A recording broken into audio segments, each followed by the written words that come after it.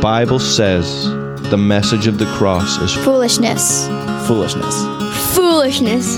Foolishness. Foolishness to those that are perishing, but to us who are being saved, it is the power of God. Well, guys, welcome to the Foolishness podcast. Before we get into the full-on intro and everything, I just want to say something.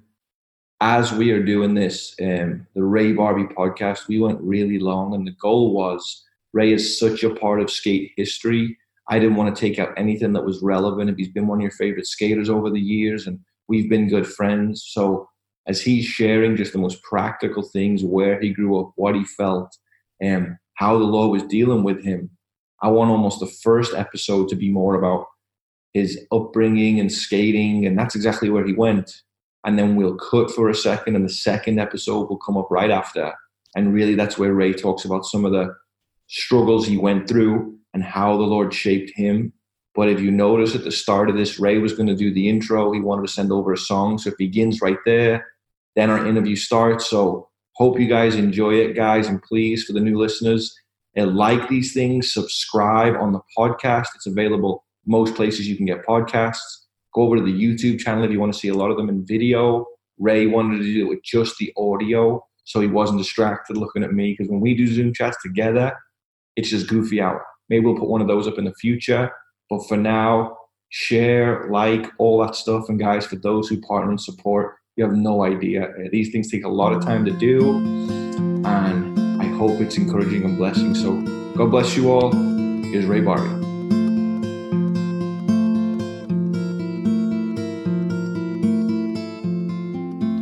Hey, thanks for having me on the podcast, Brian. I'm going to start us off with a song that I wrote called Find Enjoyment.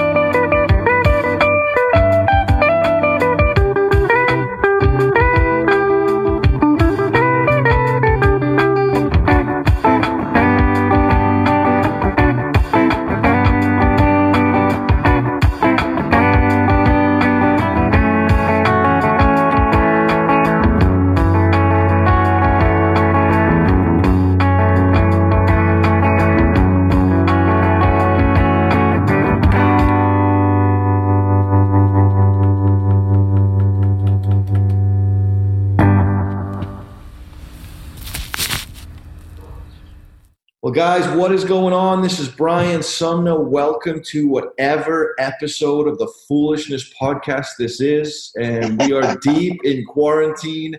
And I got to tell you, I don't know what is going to happen today. A lot of you guys who are in skate land, you kind of might have opinion of the industry and the scene and culture of all these people who are so separated and distant. But that really isn't the case. And we all know each other. We're all friends. And my brother today is a guy who needs no introduction. As much as I talked up Jamie Thomas in a prior episode, my brother today, and I say brother because he's brother in Christ, don't know each other for decades.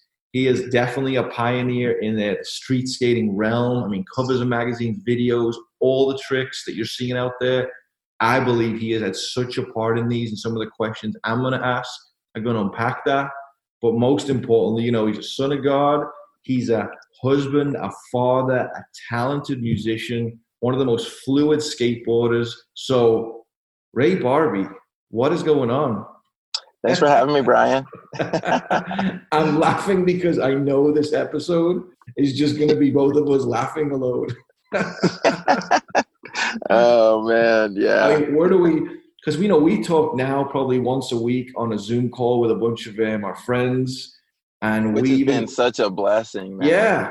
Like what, 13, 14, 15 people. And I know you're like me, you're just going through this season, but there's so much I want to jump into today, like your past and how you discover music, skating, and the talents you've been given and what has been going on in your life so far. But to confess something, guys, we're actually going to have Ray intro this whole episode and play a song and say, welcome to Foolishness. This is not Brian Sumner. And I just got to ask you, Ray, were you going to try and speak in an accent? Or are you above that? No, it's not that I'm above it. I'm without the ability or the talent to do it.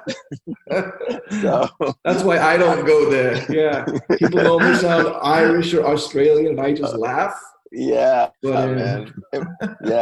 Yeah, in my head, I feel like I could do it, but the reality is it would be horrible. So yeah, stick to the music and the skating. I guess that's what we'll do, and leave the acting to the others. So yeah. But man, but to go today, just for, I know we're gonna have a lot of listeners. We said this with the Jamie Thomas episode. I've got Eddie Elguera on the phone even in a minute, just messaging me, Brian, where should we go when we do an episode? And you were iconic at a time in skating when, for one, I mean, the fact that you're black, Ray, that was huge back then, right? There wasn't many black skaters. I definitely want to jump into that. But you came out as this skater that just was fluid and smooth. So you were born where? Okay, so I was born in San Francisco. Okay. My parents, my dad and my mom, they were both in the military. And so my dad is from Arkansas, Little Rock, Arkansas, and my mom's from Alabama, Mobile, Alabama. And so so they met, I think, in the service. And when they were done, then they moved to San Francisco, thankfully. Yeah. And that's where they had me and my brother. Lived there until I was 5. Then my parents moved us to San Jose, just about an hour south. Yeah. And it was there in San Jose where skateboarding happened for me. Mm-hmm. Who was the influence and who was skating then? So I had a neighborhood buddy, name was Danny. There was a bunch of us that lived in the area that went to school together. And this was, at this point, the time frame I'm referring to is the summer in between 6th and 7th grade.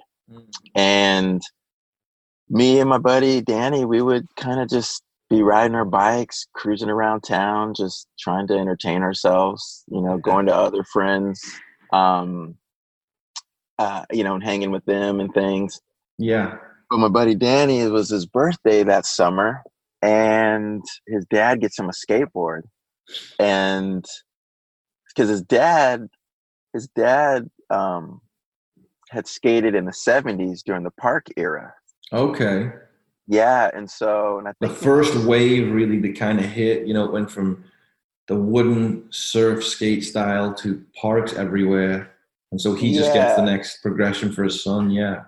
Yeah. So again, him, being a part of skateboarding in the 70s, he had this idea to get his son Danny a skateboard for his birthday. And and so I'm there at his birthday. We're all there at the birthday party. We're all there, and then the big moment arrives to give the biggest gift or whatever. After the clown is done and the cake's being eaten, here it comes.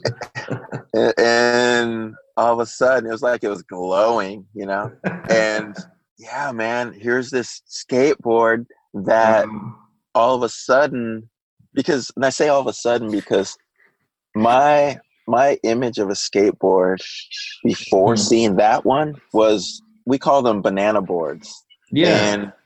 And it's funny because that's what the penny boards are nowadays. Yeah. Back then they were called banana boards, and those were the boards that most of my friends would have, but it would be in the it'd be in in their garage amidst all the other kind of toys. Yeah, it was a random toy, really. You grip it with your toes if you were good. Those guys wore the tight shorts and kind of the ginger afros. It wasn't like something that a kid on a bike's like, I want to go do that. Yeah. It's like a novelty. Yeah, I mean, it didn't seem any different than the hula hoop and the roller skates and even a bike to me at that point. You know, it was just like kind of like something to do, or to like a toy to just try. Yeah, have a go on once in a while. Yeah. And they were always annoying, and every time I would try it out, I'd always get frustrated because it was super slow, and and you're it's bending and bowing, and you're just kind of like, whatever. So that was my impression of a skateboard until I seen Danny's skateboard, and then I was just like, wow, like it was glorious, because now it's like 10 inches wide, 30 inches long. It's super colorful. It's got this very dynamic graphic on it. Yeah. And you just kind of knew that was not a toy. Yeah, a lot of work had gone. I mean, the graphics at that time, and what graphic? Do you remember what it was or no? So it was called the Veriflex Vectra. Okay. Yeah. So it was a real skateboard. I mean, it was legit. Oh, dude, it was legit. Yeah. And did Dad know he was getting a legit skateboard, or what? Like, was he? This is the top of the line. Yeah. I mean, if he didn't, he did a great job. He put the clown to shame. Yeah. Yeah, because and again, like, who knows how close he stayed to skateboarding from the 70s. This was 83 around then. But Veriflex would have been around. I mean, with the wheels, they were definitely. He probably knew the brand, and so they were putting. Okay. Yeah, and Veriflex at that point might have been a little more commercial than most, possibly. But again, then come to find, so he might have even got that. He might have got it from a skate shop, or he might have found it. I don't know. You know what I mean? Yeah. At another kind of store, possibly. Yeah. But so he gets anyways, all of a sudden he's got that board. I'm riding my bike now, because again, we used to always ride our bikes. Also, up until that point, all summer we're just riding our bikes. So now he's trying to balance and pushing on the skateboard, and I've got my bike, and I could just tell he was having way more fun than I was. And I was like, man, I want to get a skateboard. And so I remember, like, crying to him about it, or just being like, man, I want to get a skateboard. And then he proceeded to tell me that his dad used to skate, and I think he still has his board in the garage. And so sure enough, we go in the garage and we dig around and we find it, and it's called a Sims Wood Kick. Yeah. And it's called a wood kick because of it was pre-molds. Okay. And so they had an add-on piece at the tail that would give you that feeling of like a kick, like, right? Like it was it a little block, like a wooden block? Is that a little block, exactly, a little like block. Like a Semu Valley skate They have it up there. They have some They've up there, got I it think. for sure. Yeah. And so it sits on top, and it just kind of does like a little at the tip on the tail. It kind of does what a tail would do. It kind of arcs. It right. It arcs up. It gives And the pressure so, to pop it up and make it move and stuff. Yeah, and there was no tape on it. There's no grip tape, right? So I'd imagine a lot of that had to do with, there's kick turning, Bare right? feet as well. Yeah. Bare feet, kick turning, and having something to work with, And so anyways, yeah, it wasn't the banana board, and it wasn't the Veriflex. It split the differences, and it was in between. But so your beginning of skating was very humble. You were right in the middle. But I was excited because, again, it wasn't the banana boards. It wasn't what I wanted it to be, but it wasn't that banana board, right? Wow. Yeah. And so then we I think that was like towards the end of summer. So then we go back to school in 7th grade, and we're kind of aware now of like, dude, like who are the skaters, right? And then there was like the surfer skater wall at school, where that's where all the surfers and the skaters hung out during recess and lunch, right? Yeah. And we wanted to identify with those dudes. And so, but we didn't know them, and they were like older, like 8th graders, which back then seems like such a big gap, right? Yeah. And so we'd go over to the wall and just try to like criddle in and kind of like try to make it look like we're part of their deal, but not be noticed by them, because the reality is that we weren't a part of their deal. And and then one guy noticed us and was just like, hey, addressed us and was like, hey, what are you guys doing? What's your name? Wow. We get to talking, and they're like, what'd you do over the summer? We're like, oh, we skateboard. And they're like, you guys skateboard? We skate too. Come hang out with us.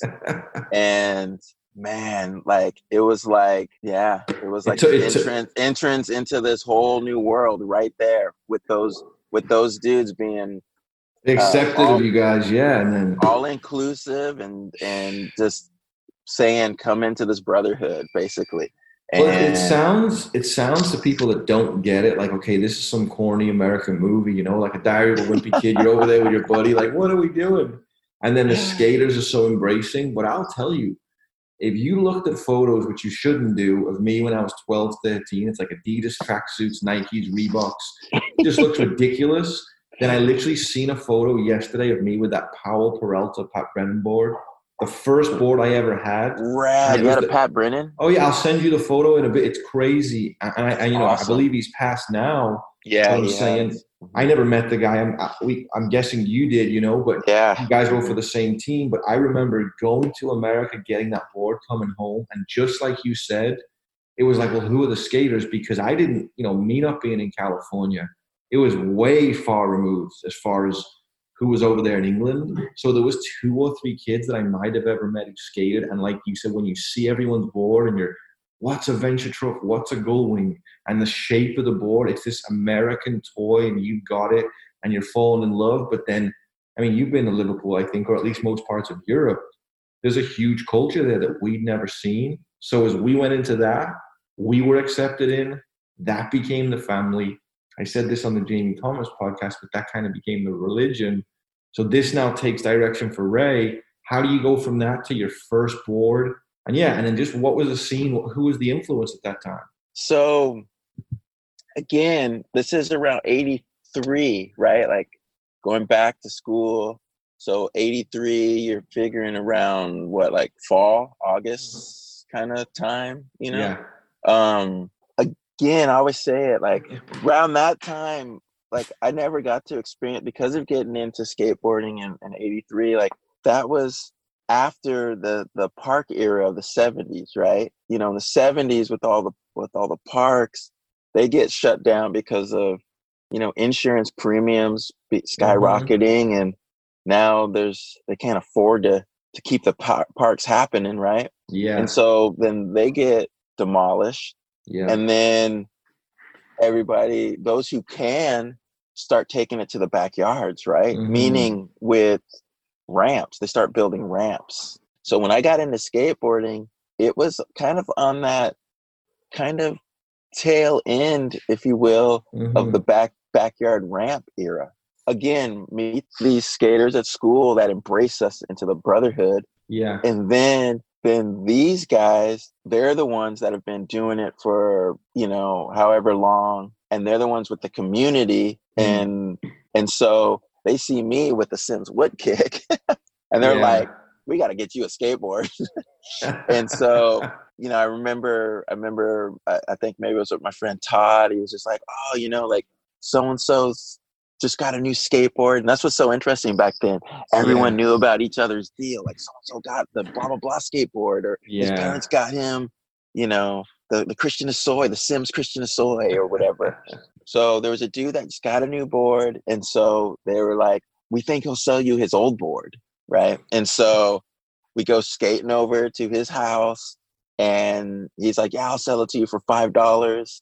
And so I go and like beg my parents for $5. Think I had to do some chores or something to get the $5 and then go back. They were good parents. They were showing you have to work hard. Yeah. Yeah. And bought that skateboard. It was a jammer. It was which was like the low the low line Santa Cruz. Again, living in San Jose, Santa Cruz was an hour away, right? And so Santa Cruz had a big presence in San Jose, especially for skateboarding. And who so was the team right then? It was Dressen, was in no, way earlier. So was that much earlier? Okay, well, Jeff Kendall and stuff or no? Yeah, exactly. It was Kendall and Roscop. There's a bunch of amateurs. Yeah, Corey O'Brien.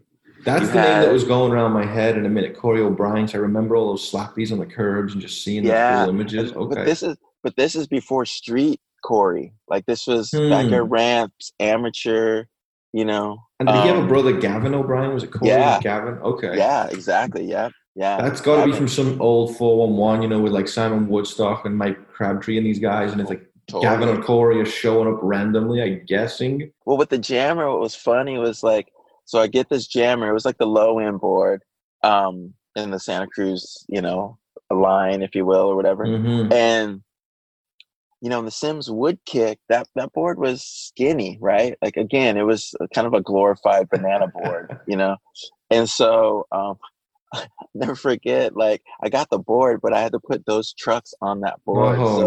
So like the trucks were they were like, you had so much board outside of the wheels, you know what I mean? So the balancing of it, you're constantly tipping over, but you're so excited to be doing it, you're not even caring, right? And then after that, getting that board, and then again, like the brotherhood of skaters that embraced us. I mean, these dudes were doing it. Like they had my buddy Todd and Mike, they had a band called Retaliation. And so they would practice at Todd's house, and Todd's house was the backyard of, just on the other side of their fence in their backyard was the school. Right. And so Todd's house was the hangout. Todd's parents were awesome and just supporting us and letting us just do our thing there at the house. So they had a band room, and then they had a quarter pipe. It was 5 foot high, 8 foot wide quarter pipe. It's like dream session for like a young Ray Barbee. You got music going, and you got the session.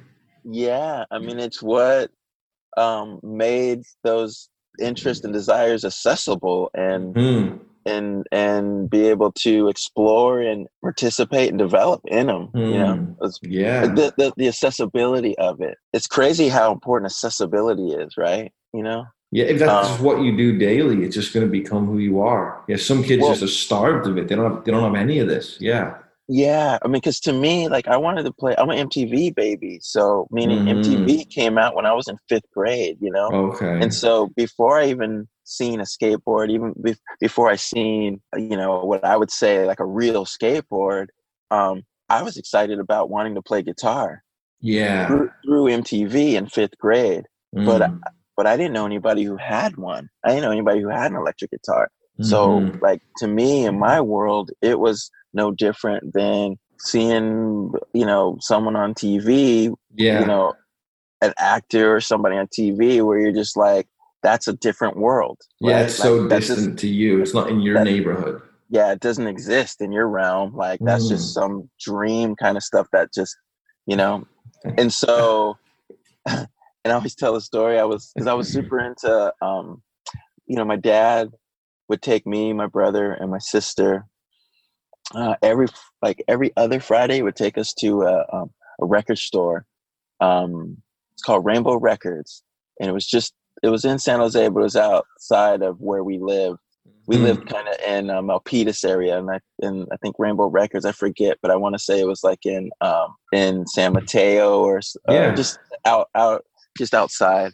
But we would go there, and because of MTV, now we had these like kind of favorites, right? And so for me, I dug AC/DC. Like I had an emotional connection to the guitar because you have to remember back then with MTV, it was a pretty lofty goal. It was pretty ambitious to have 24/7 music as a television channel. Oh yeah. Right?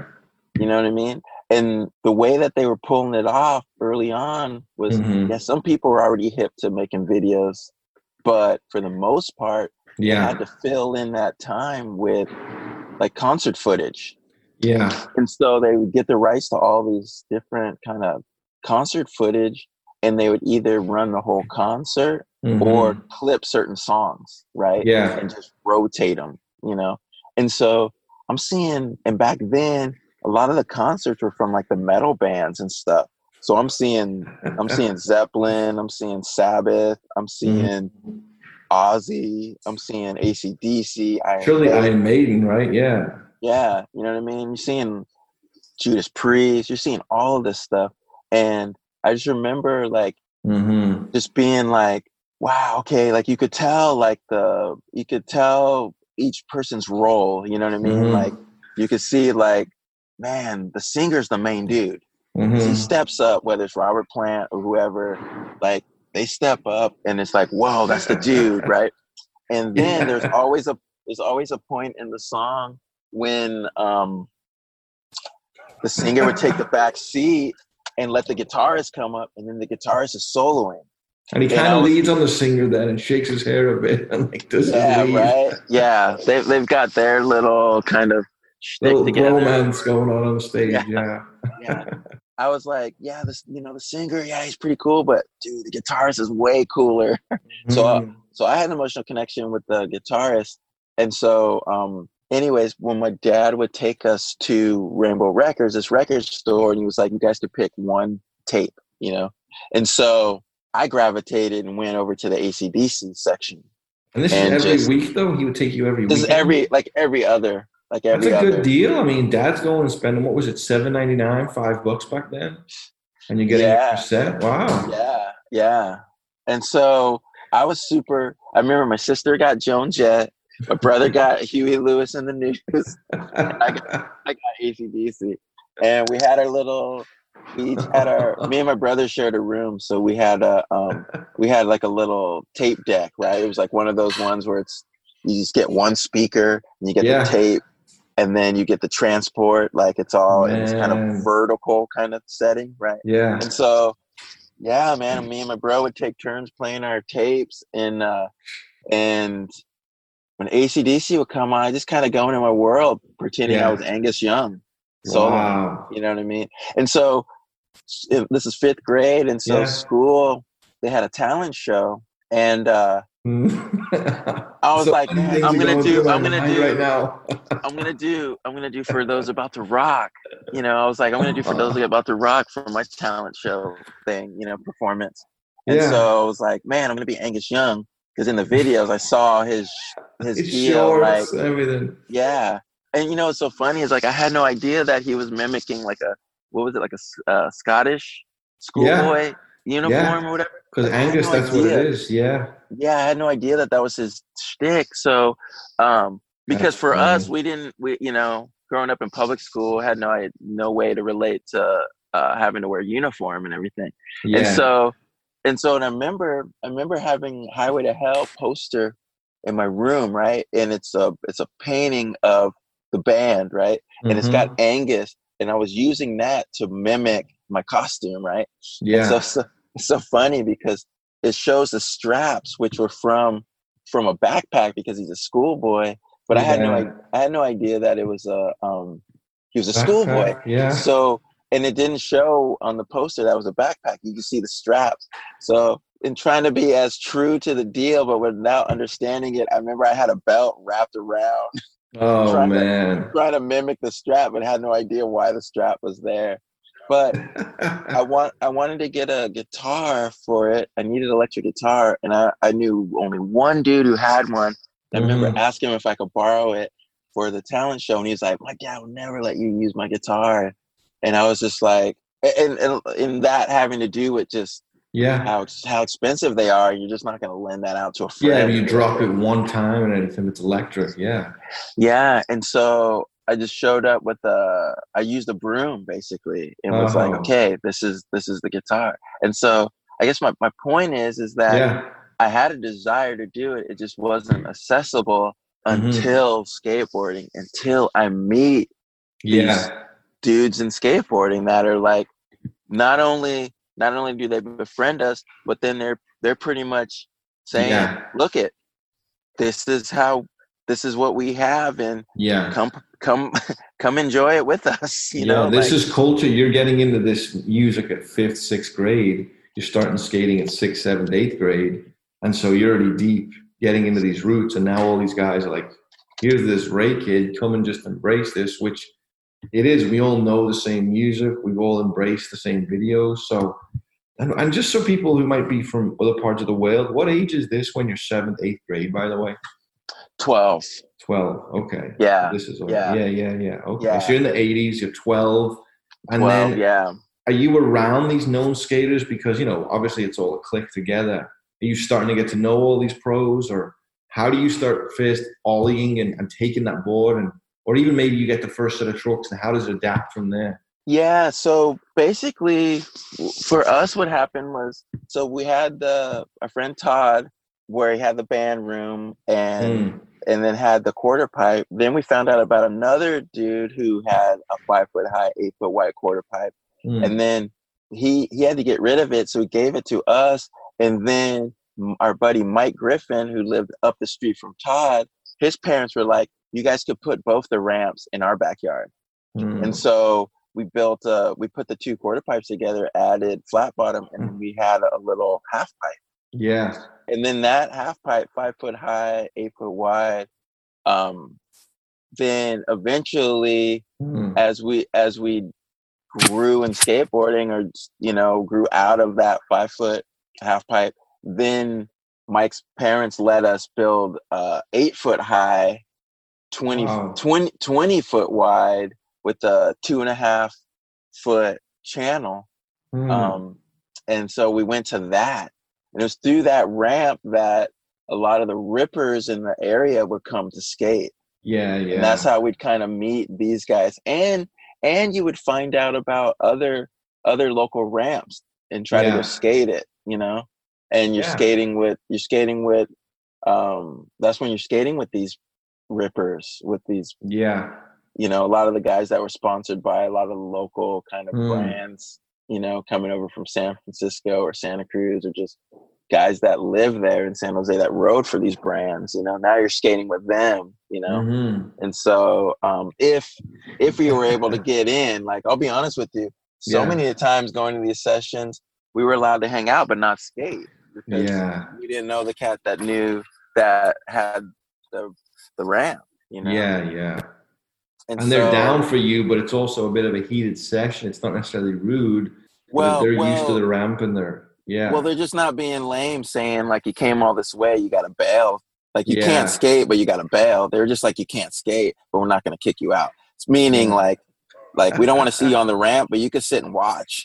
You know what I mean? So there was a lot of sitting and watching, or just flat out times of just not being able to even go into the backyard to even do that. It's just like, go out there hoping we could get in, and we can't. It was always someone with us that's like, that we try to like tag along with, and he's like, maybe he'll be cool and let you guys skate. And then we get there and they're like, you can skate.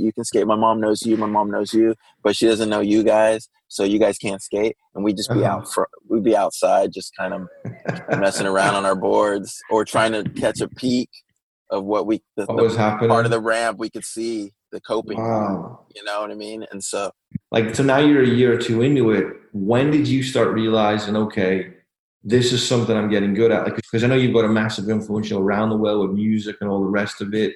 You're doing so many projects we'll unpack, but how did you start realizing, okay, I can actually skate, I have control?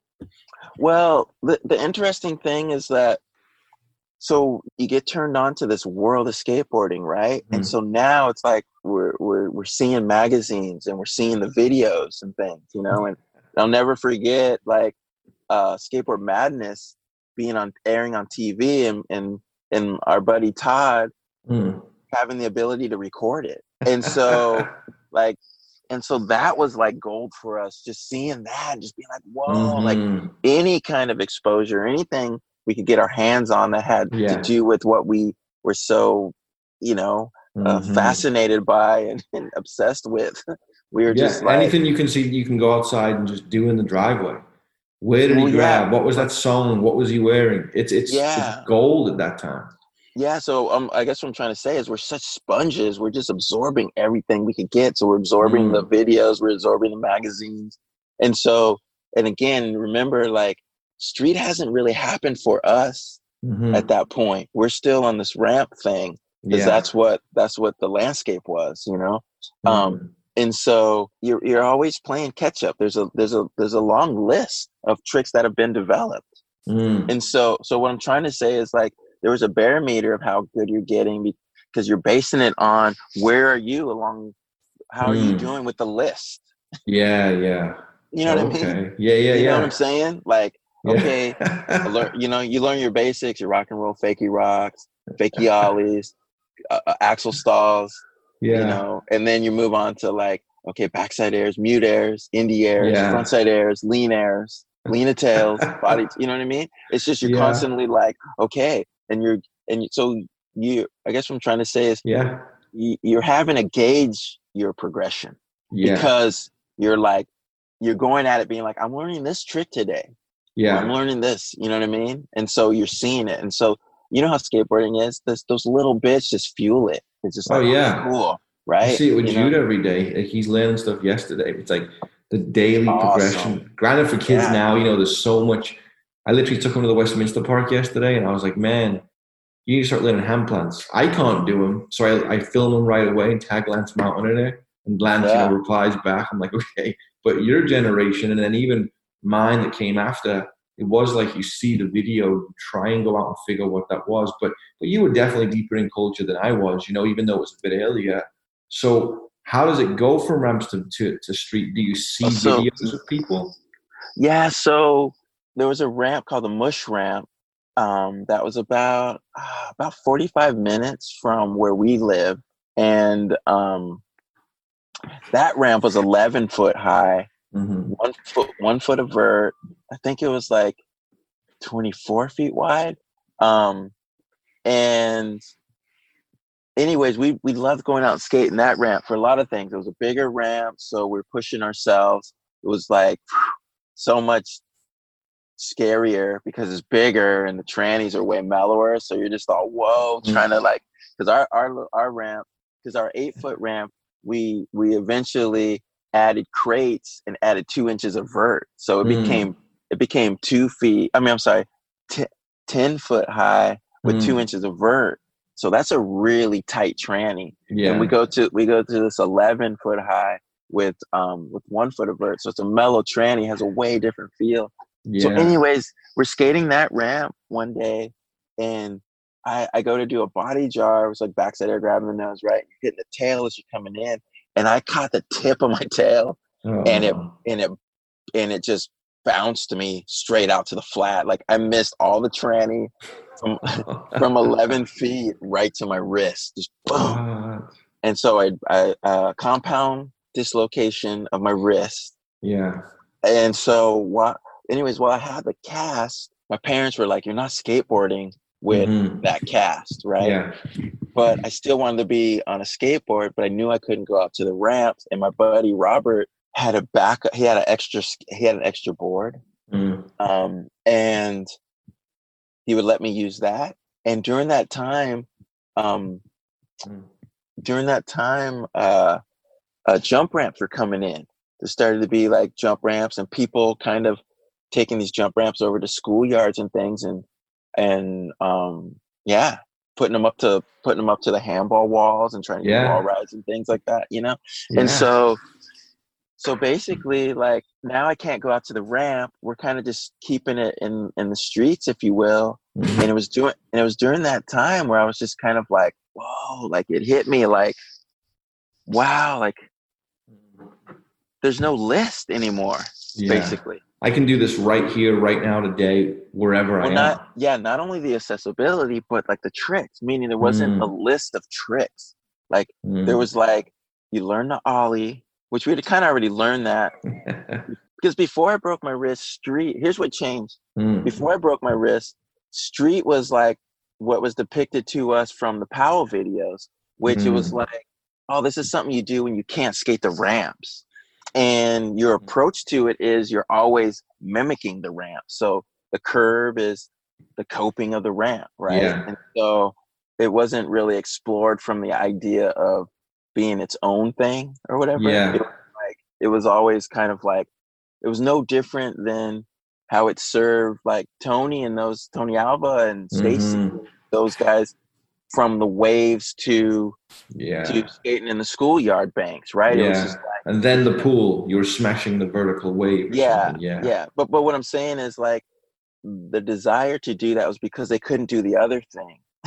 They couldn't be in the water anymore, but they still wanted to have that feeling. And so they figured out how to still, and to me, street at that point was kind of a similar thing in the sense of like, we can't be on the ramps. We can't, there's no lights or we're getting kicked out. It's too late, but we still want to be on our skateboards. So we'll be out in the streets, but the approach in being out in the street is it's inspired from the tricks from the ramp. You know what I mean? And so I guess what I'm trying to say is like, before I broke my wrist, that's how we were functioning in it, right? Like we go to there was it's called Rotten Robbie's, which was a gas station, and it had the curbs that we saw in those, you know, Lance and those guys skating in Future Primitive. So we'd always go there, like, let's skate Rotten Robbie's, you know? Yeah. In the magazines, we'd see things about with Gons and Nodis and Capitola Classic, which was a annual street contest in Santa Cruz that would happen. And we'd see jump ramps, and you had the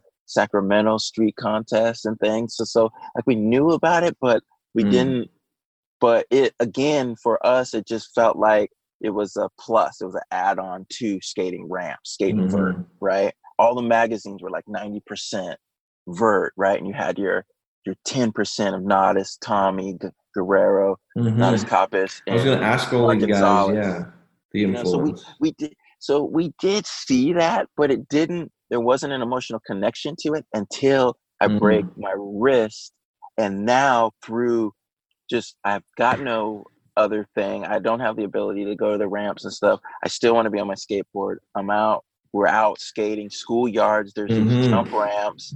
Now it's like this whole other world opens up where it's just like, wow, this has more freedom. Not only does it have more freedom, again, going back to the accessibility thing, like now, not only is there not a gatekeeper, like I don't have to know the dude that knows the dude that has the ramp. I don't have to worry about the parents knowing me or liability with that. It's like, that's true. Yeah. Anywhere I can put my wheels down. If it's cement and it's hard enough to roll, we can roll.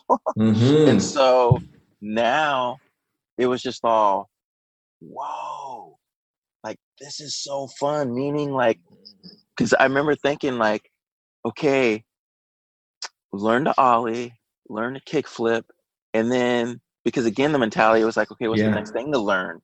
And then it was just kind of like, there was kind of no apparent next thing. Yeah. It was just kind of like, let's try this, let's try that. Or, you know what I mean? It was like a world within the world, if you will.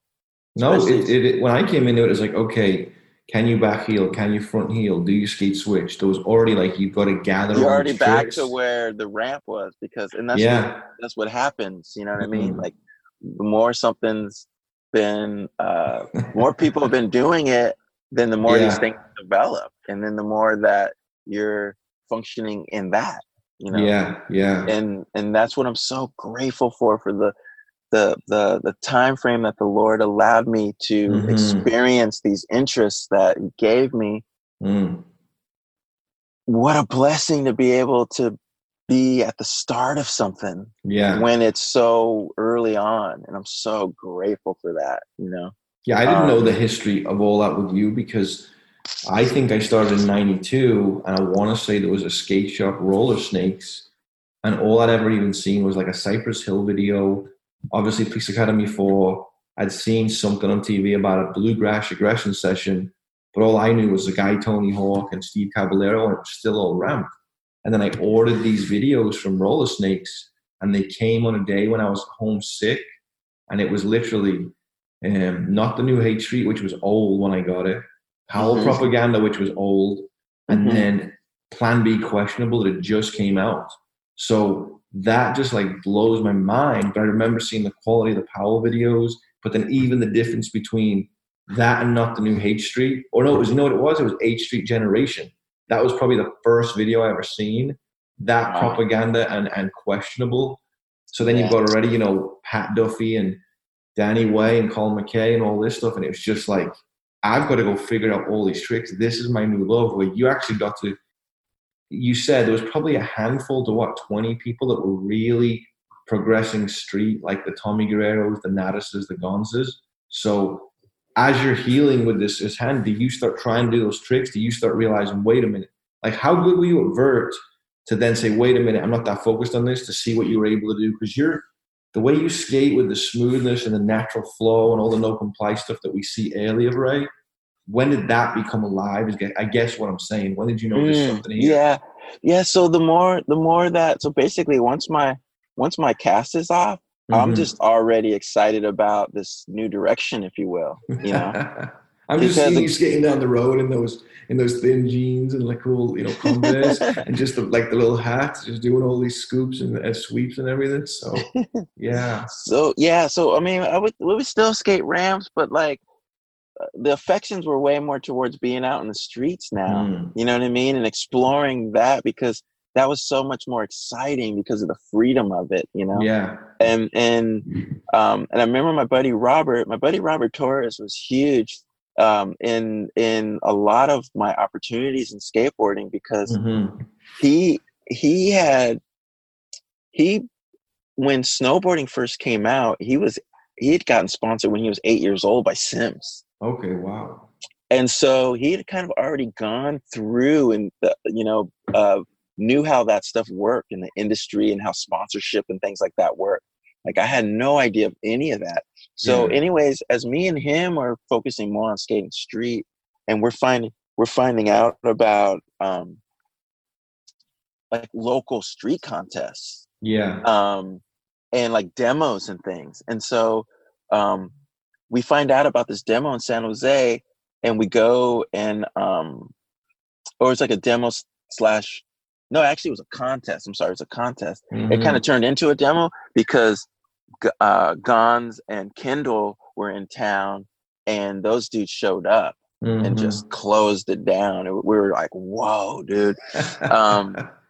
The gap between pros and amateurs back then were so gnarly. That's what I was just picturing in my head, like to go back now and say, let's just watch how this unfolds. You know, that must have been crazy to see. It was the first time I seen, like, I don't know, people call them hippie jumps, 360 airs off jump ramps, you know? Yeah. It was the first time I've seen that. We were just like, whoa, because we're all kind of like trying to hop off the sides and stuff, you know?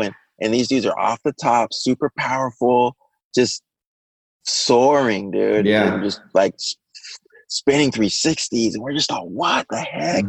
We couldn't even imagine or fathom, you know? So it was through kind of going to those contests that we saw, like, this whole other kind of culture happening within skating. that wasn't being represented in the magazines. And it was exciting to us because we're just meeting all these other skaters coming from neighboring towns. And one thing that I really appreciated, I remember, was just being fascinated by everybody's uniqueness and their approach being directly tied to geographically where they come from. And we were just thought, you're just thought, whoa, dude, like the way that this dude skates, like this dude's charging. Oh, he comes, you know, he lives in San Francisco, you know what I mean? Or there's something about that was just, there was so much about the experience that was just exciting, man. And so like uncharted, and just, you're just like, man, like, give me more of this. And so as we started going, and then they started doing street jams, they called it, where people would come, they would say like, Saturday, there's going to be a street jam at a local school.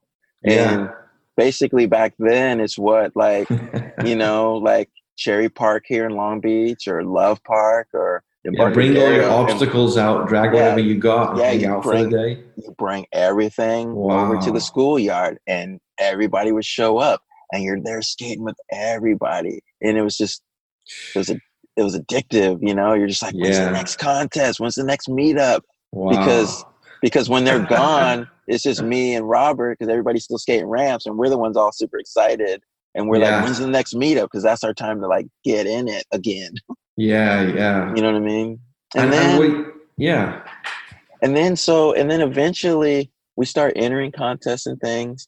And then we start going out to Sacramento. And when we start going out there and linking up with the skaters in Sacramento, that's when, even within street skating, there became a huge shift towards the desire and the approach to how we wanted to street skate. And that was directly influenced by the skaters in Sacramento. It was Ricky Windsor and Randy Smith. And there's a skate shop called Ghost Skate. There's a chain. And so there's one in San Jose. There's one in, I don't know how many in Sacramento. They all either work for Ghost Skate or sponsored by Ghost Skate. So when we take the bus, me and Robert would take a Greyhound out to Sacramento for the weekends and stay with our buddy Randy Smith, who rode for Alva. And then, and I think Ricky rode for Santa Cruz at that time. And you had Sam Cunningham in the mix. You had young Troy Clower, and there's just a big crew of skaters that were linked to Ghost Skate. And those dudes were all about step hops and flat ground. A lot of them. Randy in particular, and Ricky, but Randy is the dude that we saw. It's no complies, what people would call no complies, or 43s and stuff, you know. Like for us, we knew about the no comply, and we knew that was tied, that had some ties to Neil, because we knew about seeing Neil Blender. Neil Blender. Seeing him off the curb, right? You bonk off the curb and you jump off, you know. And I think, as the story goes, it was Lucero doing it, and Neil responding to it, and that's like the term of no comply, like no comprende, like don't understand or something. But as the story goes, that's cool. I like that Lucero's tied in as well with Blender, because Link, who we both would have known from the old church, he literally asked the question, where did Ray learn his no complies from? So that was it. That was this is the answer. So I think John says he's like the one who the no complies like stumbled across that or started doing that, right? And so but for us, the step hop, there was no curb. You don't use it. It functions like an ollie. And that was from Randy. For me, that was from Randy, and he called them step hops. And so where did he get it from? Good question. What's so funny? I never asked him. I got to ask him. I imagine he had to see Neil and Lucero. You know what I mean? Well, is that what Mike V did as well? Did Mike V do those everywhere? Because he was very hand plant, no comply guy. Mike did both. He learned them He learned step hops and no complies. He learned them off the curb, and he learned them hitting the tail off the ground. Maybe if you text Randy right now and I text Mike, we could figure this out before that. Yeah, yeah. But I'm gonna ask Randy where he got the idea from. But he was the first one that I seen. Yeah. Step hops, and he would do them onto benches.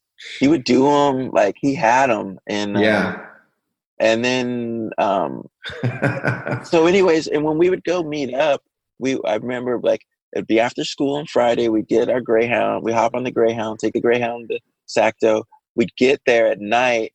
Randy would pick us up, and then we'd all go out to these Quimby tennis courts and just all be skating the benches there, but skating a lot of flat ground, right? And it was during that time where we were always like, dude, how many tricks could we kind of try to do back to back? You know, and that's where those ideas and a lot of that approach came from, those sessions and things like that. You mean the lines and doing different things all together? Yeah, making it be more than just one big trick or one expression, as they call it. Yeah, the flat ground aspect of like doing stuff, tying it together, trick after trick after trick, you know, and thinking about the sequence, like what trick flows better into the next trick and that kind of thing, you know. Well, like, someone had asked as well, and I'll throw some of these in as we're going, because John Haywood Smith had said, okay, did you grow up in a Christian home? Because you talked about your parents, you know, it sounded like they were very supportive. And he says, were they supportive of your skating and music influence? Because by now you're already in it. So were your parents believers? And then what did they think of this AC/DC noise coming in the house and Ray being gone every weekend with all these skaters, you know? Yeah. So, well, first off, for the supporting skateboarding, I mean, my dad, I feel like my dad, they both supported it, but times where my mom was struggling with it, my dad would help comfort her in letting me still do it, you know? And there's kind of two incidences, and it happened early on, because you have to understand, like in 83, because of socioeconomic kind of, I don't know how you want to say it, the reality of that, you know, like skateboarding has always been seen as a white thing, you know? Even using introing you and using the term as a black skater, it sounds so ridiculous to you and me, but we'll open up one of these cool questions someone sent me, but it was true, like you're saying. Yeah. So, I mean, and to be honest with you, the most like pushback for me wanting to ride a skateboard, especially 7th grade and 8th grade, the most pushback I always say is from other brothers and sisters, like other blacks. Wow. Other blacks that were like, why are you trying to be white? Well, you know what I mean? Like my step-up, like my no complies, leave me alone. Like AC/DC, Angus is white, bro. Oh yeah, and I'm tripping them out that I'm in like a skateboard culture at that, you know. But you didn't need therapy. You haven't gone to therapy yet, Ray, right? You're still okay. The Lord's leading you through this whole. This is funny stuff. Okay. Yeah. But so the brothers are sweating you.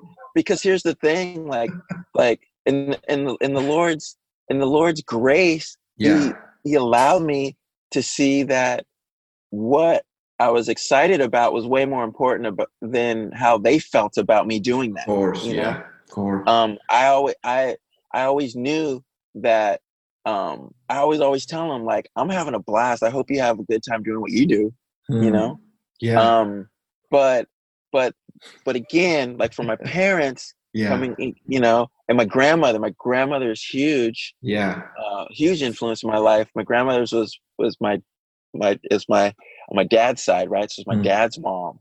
And my grandmother, my dad and my grandmother grew up in Baptist church in Arkansas, you know, and my grandmother loved Jesus.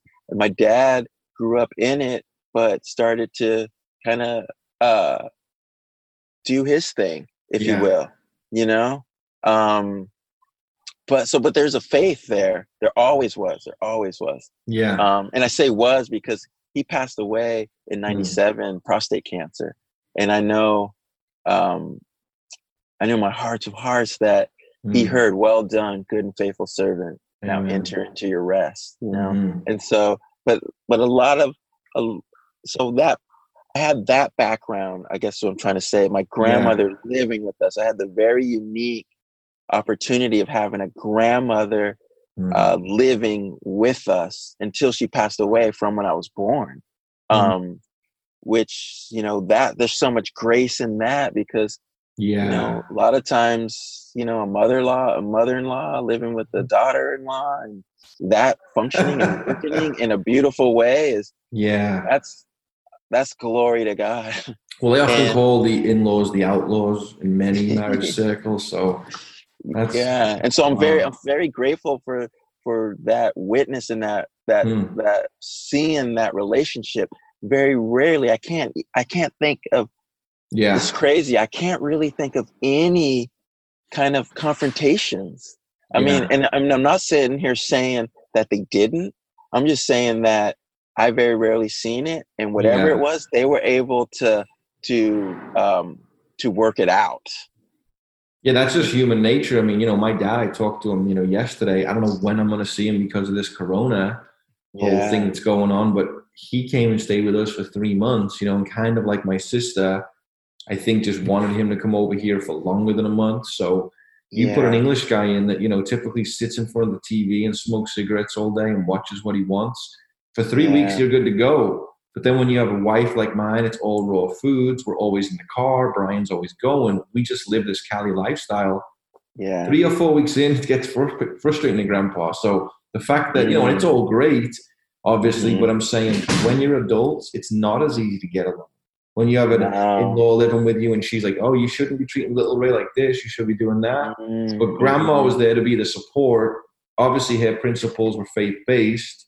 And then your mom's side, coming from Mobile, they must have had faith, right? Because, Mobile, Alabama, is very Christian area. Yeah, but what's heavy about both my parents is that, they lost my mom.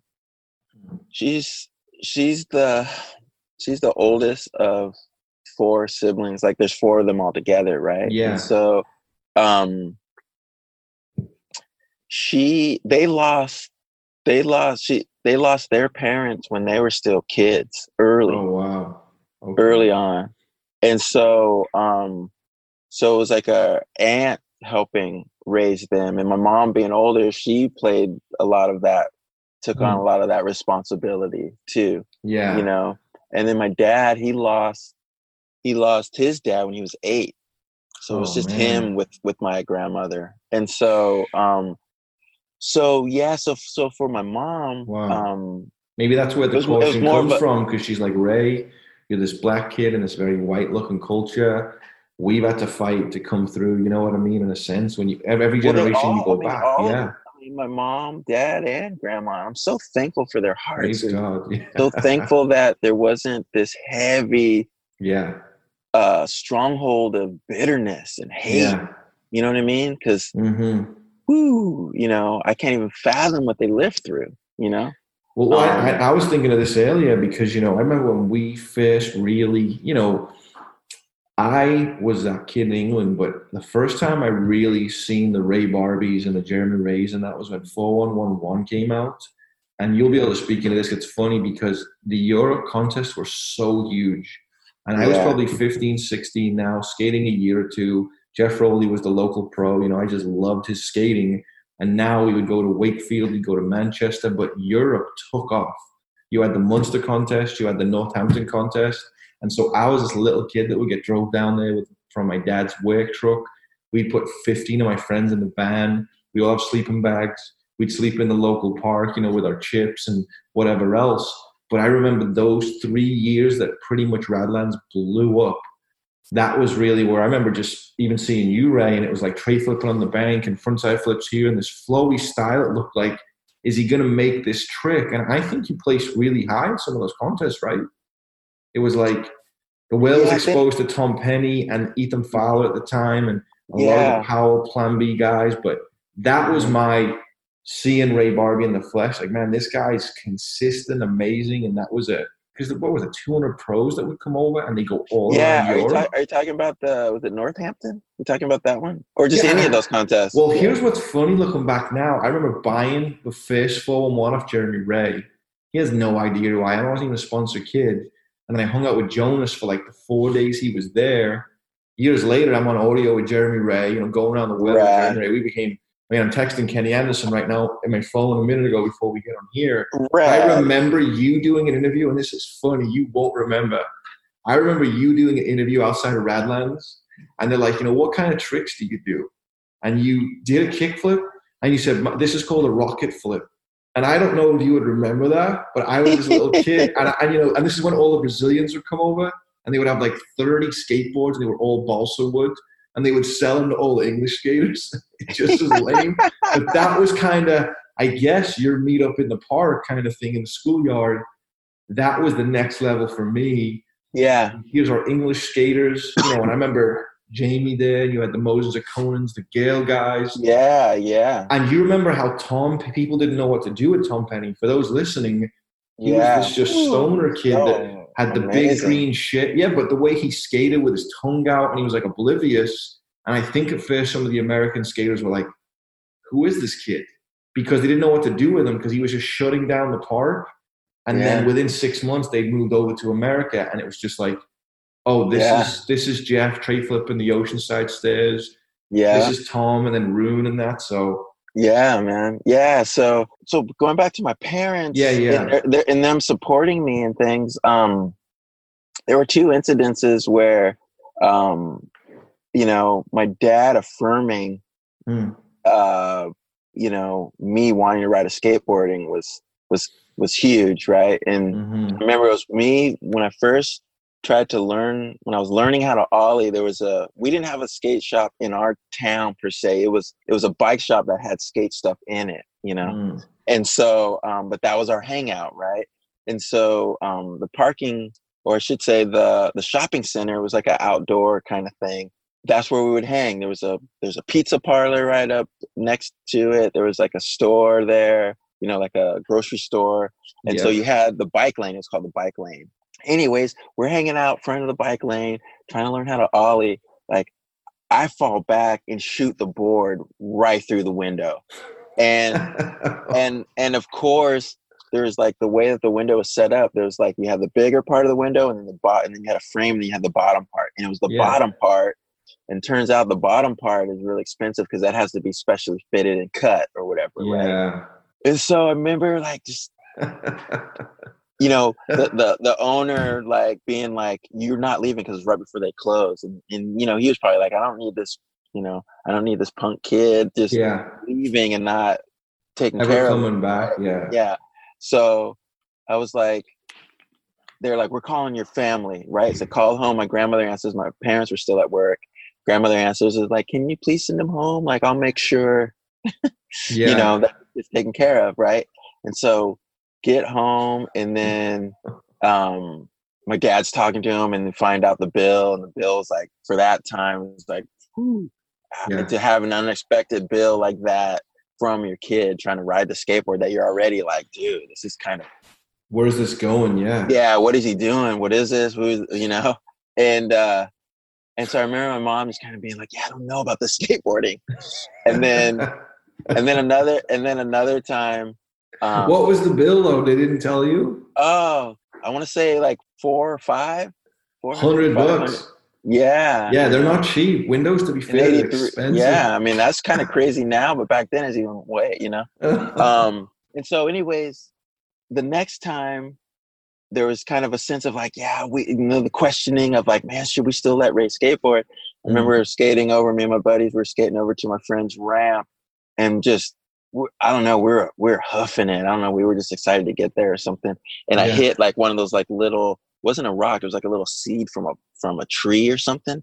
And it just pitched to me, but for whatever reasons, I put my hand out, but the momentum was of such that it just kind of, my hands just kind of pushed my face into the cement. It's like, and so I had this gnarly kind of, burn on the side of my face, on my cheek, and then a big gouge out of my chin, And I still went, and it was so funny, is like I still went to the ramp and skated because I knew if I went home, I'd be done. Of course. So like we were able, it was bleeding like crazy, but we were able to kind of manage it. And then when I got home, it was more of the issues of like, do we need stitches or not? Do we need to go to the doctors? And my dad kind of made the decision of like, no, I think too much gouged out. Like, I don't know if they could stitch that back. So we didn't, you know. Wow. But my mom's looking like at her kid's face all scarred now. Well, can you grow a beard there, or is it still gone? Is it did it grow back or no? Oh yeah, you know what? You can see it. Yeah, I am. You can see it. You can see it a little bit.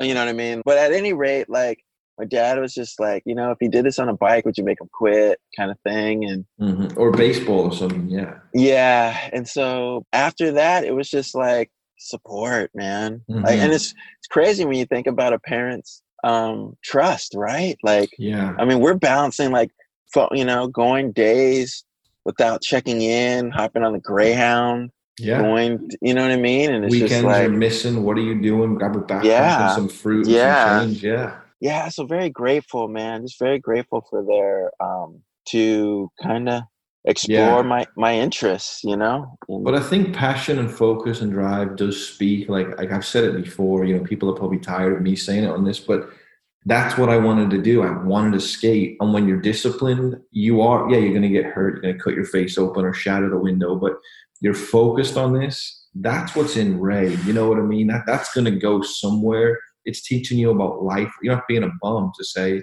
you're working hard at something. So that's admirable in itself to all those parents who've wondered, what does skating do? I tell many parents at the skate park, this teaches you to win, to lose, to deal with your struggles. I mean, how many of us can now put our hands to something and work twice as hard as we ever could because you kept getting back up and giving yourself to it? That's passion, you know? So, so they're supportive. Did they hold any kind of faith though? Grandma's faith was in the background. Did they just kind of float through? Yeah, I mean, there's always a knowledge of the Lord, you know? And with my grandmother, like, she was always praying, always reading. You know, I grew up with hearing, you know, Jonah and the whale, and, you know, and Samson and Delilah, and you know, a lot of the you know, classic Bible stories. You know, the fisherman, David and Goliath. You know, and you know, and so that uncircumcised Philistine. Yeah. So there was a reverence for God, but not it was a concept, I should say. Yeah. For me, it was a concept, but not a reality. And when I say a concept, I'm speaking for myself. And when I say a reality, I'm speaking for myself. Yeah. You know what I mean? I'm not speaking for that. Yeah, no. Yeah. I was meaning, like, for me, it's like the Lord used my grandmother for the concept. Dude, I saw it lived out my grandmother, and that's what the Lord used to draw me a lot.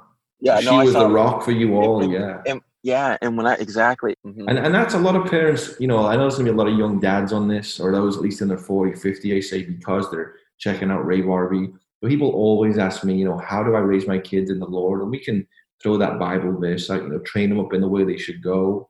Don't spare them the rod and all the rest of it. And that's true.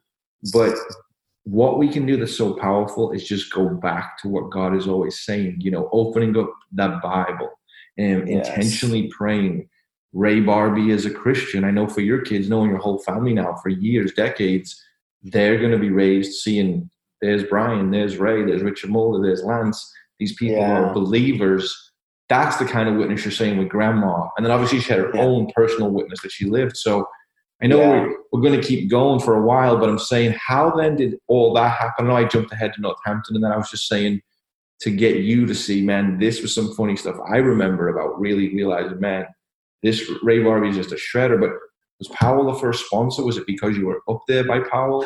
So living in San Jose, getting into skateboarding, breaking my wrists, then, you know, getting excited about street skating. And now, you know, me and my buddy Robert Torres are traveling, going to these contests, wanting to be a part of it, go out to Sacto, make friends with the rippers out there, and them like opening us to the possibilities of what can be done just with flat ground. And then after the summer, before junior year, my parents moving us down south from San Jose to Orange County to Tustin, California.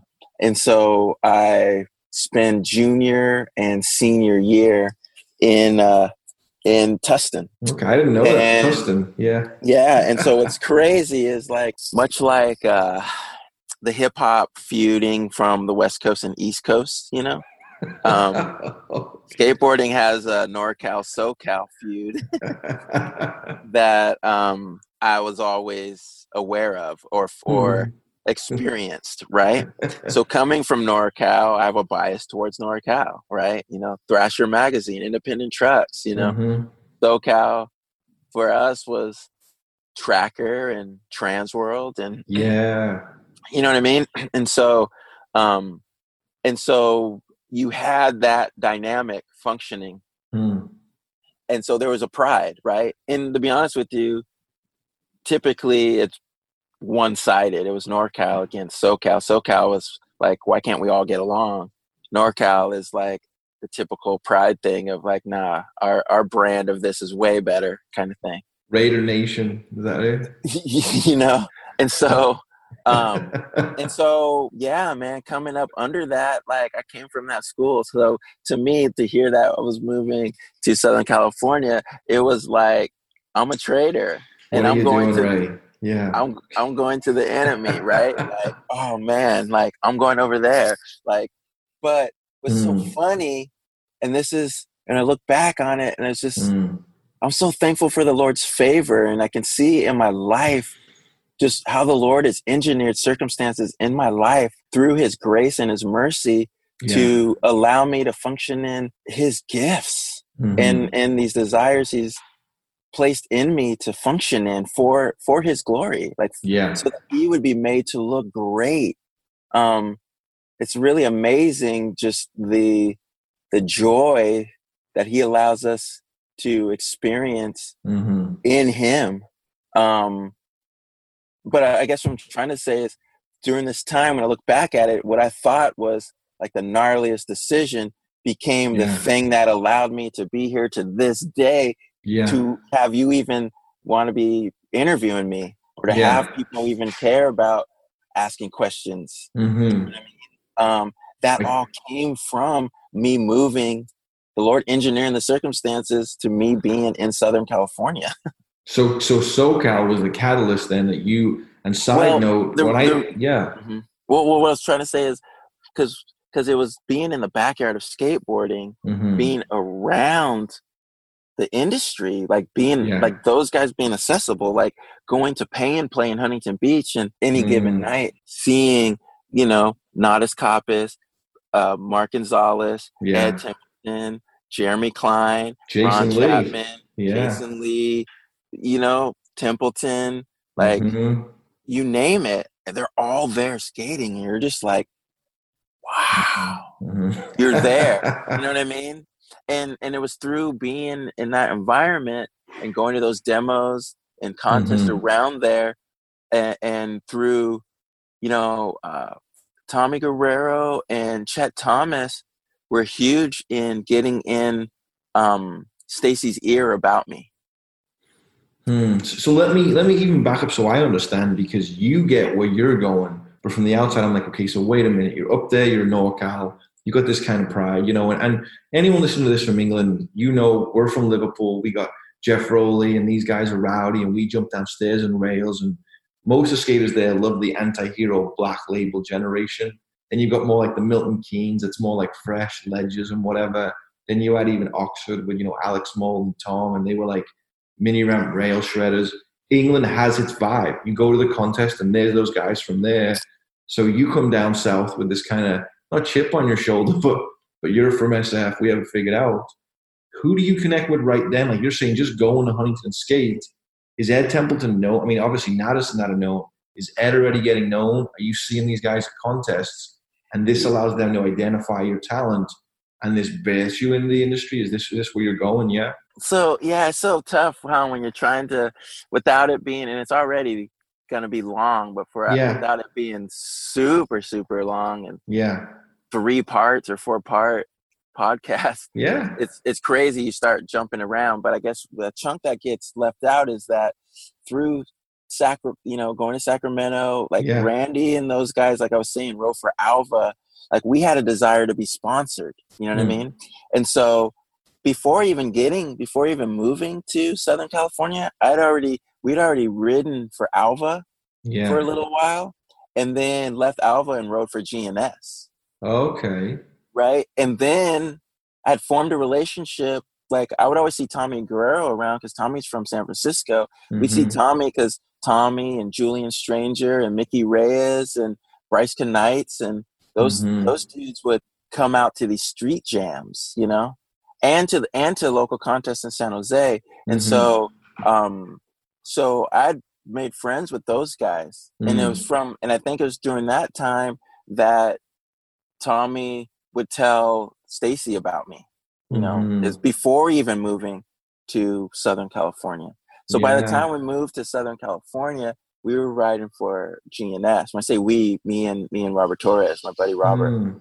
And so we were riding for GNS, and there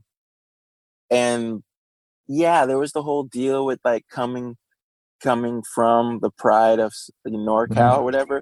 But between you and me, like, and everyone listening on the podcast, once I got to SoCal, and once you get skating with everybody, I'm not thinking about none of that. I'm just I was just like, dude, like, wow, that only functioned before I left, really, because you're always, you know how our human condition, we're always with the fear, we're always projecting the worst. You know what I mean? Yeah, they're not going to accept me. They're going to think I'm weird. I'm not going to do the right tricks. And then they're like, oh, this is this Barbee guy? Yeah. Yeah, for me, it was just like, man, I'm going there and like, it's going to be lame. Those dudes are lame because I'm told that, and I'm going to identify with the lameness. It's that typical thing. But then you get there, and that's the last thing, because you're like, this is way better than what was happening there.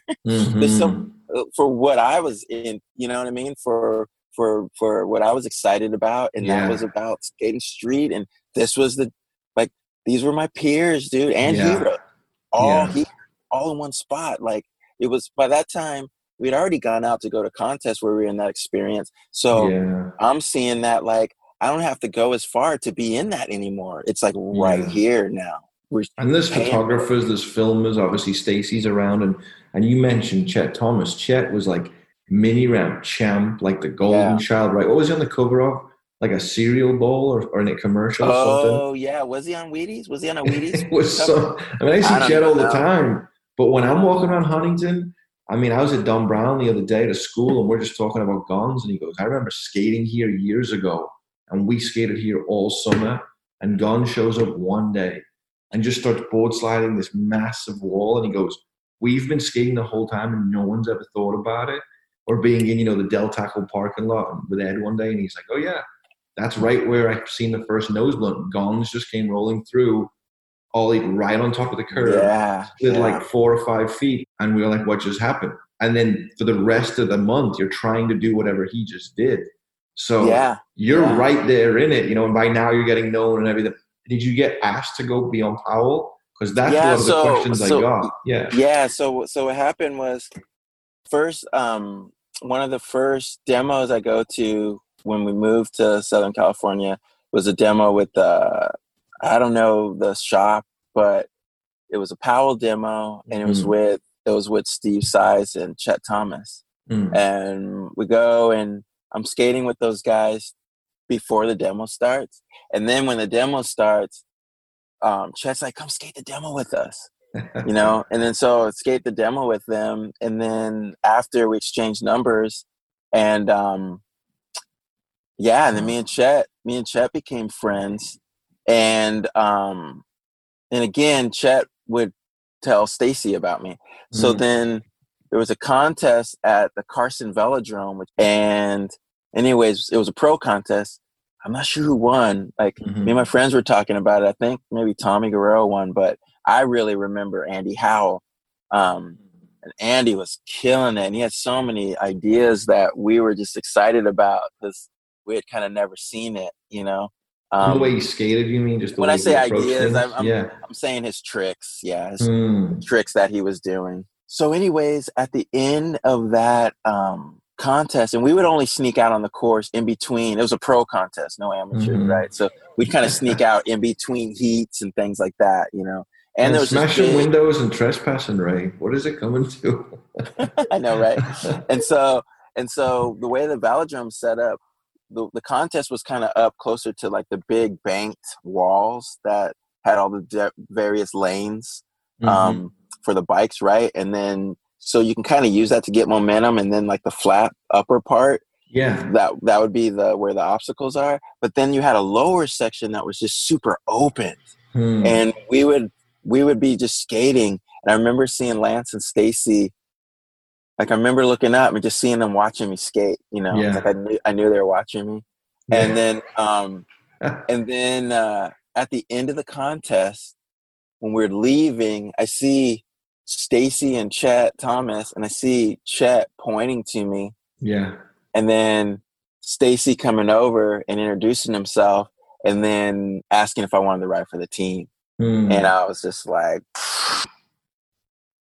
I was tripping. Because it's funny because in skating these contests, you know what skaters you have to deal with, right? Like, okay, who's here? Oh, and if there's anybody like Phoebo or Size or anybody from Powell, you know, like they're going to be top 5, and that's like a dude you got to contend with, right? Yeah. And I guess what I'm trying to say is like Powell just held that caliber of it. Yeah. You know, it held that to it, you know, and so I never really pictured myself. I can never picture myself being a part of that. So for him asking me, because, you know, I remember Tommy when I rode for GNS skating with Nodis and Tommy and being at Nodis's house, and Tommy being like, dude, like, and us kind of voicing our frustration with being on GNS because we just wanted to be sponsored so that we could travel and be a part of it. Right. Yeah. Like, we needed boards, but we needed more help with getting bus tickets and things like that and help for these contests. And GNS was kind of like, we'll hook you up with boards, but we don't really care about that, you know? And so in our frustration about not getting support, I remember Tommy early being like, dude, let me know and I'll get you on Powell. And it's funny because I just thought he was just being nice or something, you know? Like, the point is like, I didn't believe it, you know? Yeah. And a lot of it is because of my own issues of not feeling like I was, you know, worthy of it or something. You know? And so, so when Stacy asked me, then it was like, oh, it's like, okay, like he's not just trying to be nice. And this is what he's seen. This is your God-given talent. Tommy's obviously put your name in his ear. Here's Chet. And then Stacy, and of course, talking about Stacy Peralta, he has seen for himself. And so obviously you said yes, right? Yeah. I'm like, oh man, okay. Like there was no struggling with like, is it real or not? Or did he mean it? You know? Wow. And so, and that's how I got on Powell. And wow. And then where were you with your faith then? Have you just always believed, Ray, or where was the moment? So it was that concept. When I say concept, what I more mean is like there's a knowledge of God, but not truly knowing him. You know what I mean? Yeah. And so there was a knowledge, again, growing up with my grandmother, you know, seeing her faith, knowing, like, never struggled with the idea of God, you know. So come to find out that's a big struggle for people. Just the even idea of him, you know, is a struggle. Like I never had that, and a lot of that because of my grandmother's faith, you know. My deal was a lot of things that happens. You know, when we moved from San Jose to, you know, Orange County, my universe changed, dude. Yeah.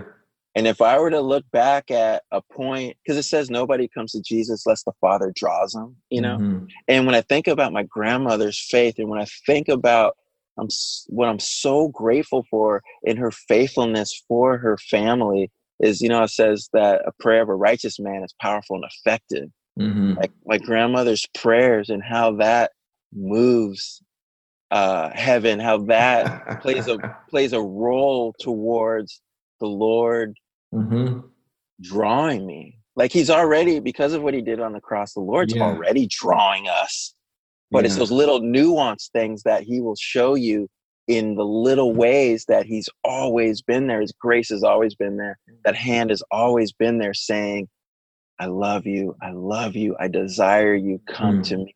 Come to me. You know? And so he's shown me how areas of where things shifted in my thinking, things shifted towards me being drawn to him, you know? And that move was pivotal because to grow up in an environment where you have this sense of people liking you or accepting you for you, right? Because that's what we all have. We all have that desire, right? Like the Lord has hardwired us with that desire that only he can fulfill. It's an order of things. It comes from him first and foremost, primary, and then secondary are him doing it through other people. Yeah. And so I guess what I'm trying to say is like in experiencing that through other people, meaning that like I'm growing up with these friends from kindergarten. They know me. I know them. I have history with them. There's a relationship. I know their brothers. I know interesting, funny little things that makes you feel like part of it. It's its own little family. And you meet up in San Francisco, right? I mean, in San Jose, because Oh yeah, San Francisco, San Jose, NorCal. God shifts everything. High school. Yeah, I go to high school. There's not one connection with one soul there other than my brother. Not only that, but other than my physical brother, I'm the only, like, he's my only brother there, meaning like it was just kind of me and him that were black. Yeah. You know what I mean? Wow. And so there's no connection with anybody. There's no relationships. There's no sense of belonging. There's no anything. And you're in the midst of all of these people. Yeah. And you don't have that. And just so people hear, was it more white, Mexican, Latino? I mean, so this is 88. Yeah. In Tustin. So at that point where we live, there's more white, you know? Yeah. Okay.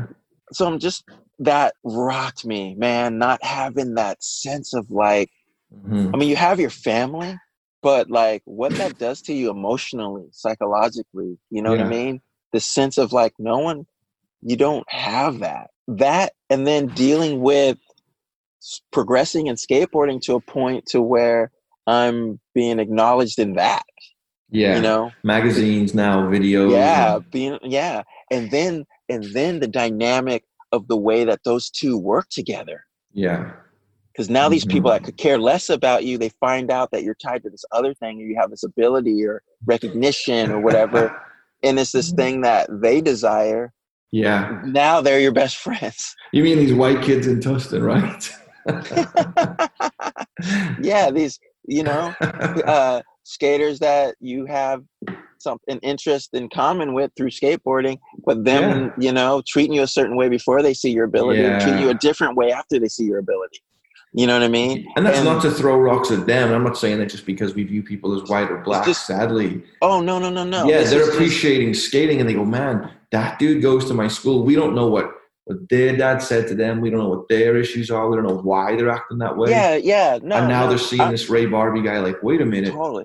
I'm just setting it's like emotions, neither right nor wrong. I'm just setting, I'm just saying this is the setting that caused me to go through what I went through, that brought me to a place of brokenness and surrendering to the truth of the God and Jesus that my grandmother served and loved. And so I'm just saying that was the landscape, and that was one of the things that the Lord allowed in my life to draw me. Did it have huge effects? Did you feel like an outcast? Oh, did you feel distant? Really? I struggled a lot with trying to manage the weight and the burden of all of these things. You know what I mean? Yeah. And I never had to before, but now it's like, it's real and in my face because of, like, it was like a social anxiety kind of thing that came from a result of the circumstance, rather than the result from maybe a chemical thing, just from, it wasn't just puberty and you growing up. It was like It was really, and was it a racism, that thing, or was it just? No, it wasn't. I mean, those are all things that play a part of the human condition that makes all of that kind of function in the way that it functions. But at the core of it is identity, right? Yeah. That's at the core of it. My identity was found in who I was, in this community that accepted me because of who I was, that they knew. Like, I loved what I missed was that I would come back from winning a contest or something, and they're like, "Oh, that's cool," but it was from this place of like, "But we know you, dude." Yeah. A prophet's not welcome in his own town. Well, yeah. You know what I mean? More of like, they're happy for me, but there was this connection through growing up together that it didn't have to get put on this pedestal or get put in the realm of like, oh, he's boasting and he thinks he's superior to us. Or like it kind of did away with a lot of that stuff because we had that connection. We had that. You were real family. I mean, obviously not blood, but they just want what's best for you. They've seen your ups and downs. Totally. You guys scrap together and whatever at the 7-Eleven together. Yeah. That's just life. But did that lead you to say, Lord, who am I? What's my identity? Is that what Tustin did to you, or did you just already know? Tustin shook that foundation, which is which I guess what I'm trying to say is, like, he works all things together for the good. Yeah. Those who love him are called according to his purpose. So what he allowed and how he worked it for the good is what I'm more speaking on. And what I'm saying is that even the foundation of getting it, having that sense from the family or the community I was a part of, like, that's still a secondary function that can never be the primary, because that is not where the identity comes from. That's not where the affirmation and the acceptance and the approval and the validation, like, it doesn't come from that it doesn't come from that foundation, the foundation of the way that they see me or our relationship. Those are all, if they're functioning in a healthy way, they're all accent. But I guess what I'm trying to say is that foundation was taken away from me. I had no foundation anymore. And that's the point of where the Lord started drawing me. And it wasn't some like overnight thing. It was a long process in his faithfulness. But I'm just identifying the role that move played. It played in a bigger role than me getting on Powell Peralta. It played in the role of me accepting and understanding the role in which I was created, and that was to be in a relationship with the Creator and to find my identity in who He has created me to be, the idea that He had when He formed me. And that started that was taking place during that move, because being in this new environment, not having the comforts from that foundation of, receiving that affirmation from that community. Right here? What age is this? Just 17, so this 18, is 16. Okay. Because I'm telling you, this is a mature way of looking at it. I mean, it might have been messier than you're saying. No. This is what the Lord's shown me when looking back. That's crazy. In the process, I'm struggling in the darkness of it. I'm more saying that this is what this is what you understand now. Yeah, exactly. You just figured this out last night. But I do want to make a comment, because you talk about prayers, and I did a podcast thing the other day on prayer, and I love to quote Ian Bounds, because he says prayers are deathless. And what he means by that is some of you are here today because of your grandparents' prayers, because of your great-grandparents' prayers, because of, Mrs. Barbee, whoever back in Mobile or Arkansas was praying for generations. And even Jesus' prayer on the cross, forgive them, they don't know what they do. Amen. Those prayers are being answered. And so you're 16, 17, 18. Do you begin to make people now, because of skating, does the skate culture become what it is? The Ed Templetons, the Mike V's. So you're now going weekly. Now I'm embracing this community, but now I'm dealing with the struggles of a lot of things. And I always say in my life, there's kind of two stages, right? Which is just another way of saying before I I received and trusted Jesus as my Savior, and after, right? And so BC, yeah. But I guess what I'm more appropriated to, I split up what was happening in me that led me to that point of surrendering. And I guess what I'm trying to say is, like, I always saw it in two phases. Before receiving the Lord is being comfortably confused, and then that shifting into being very uncomfortably confused, right? Well, guys, that will conclude part 1 of the Barbee Foolishness podcast. This is Brian Sumner. Stick around for part 2, where he goes deeper on his spiritual journey, unpacks some craziness.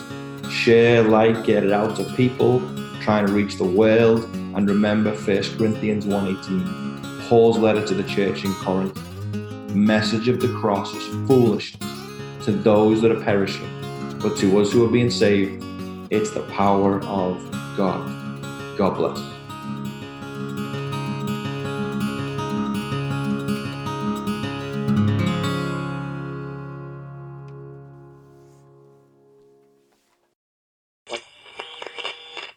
This has been brought to you by the One Story Podcast.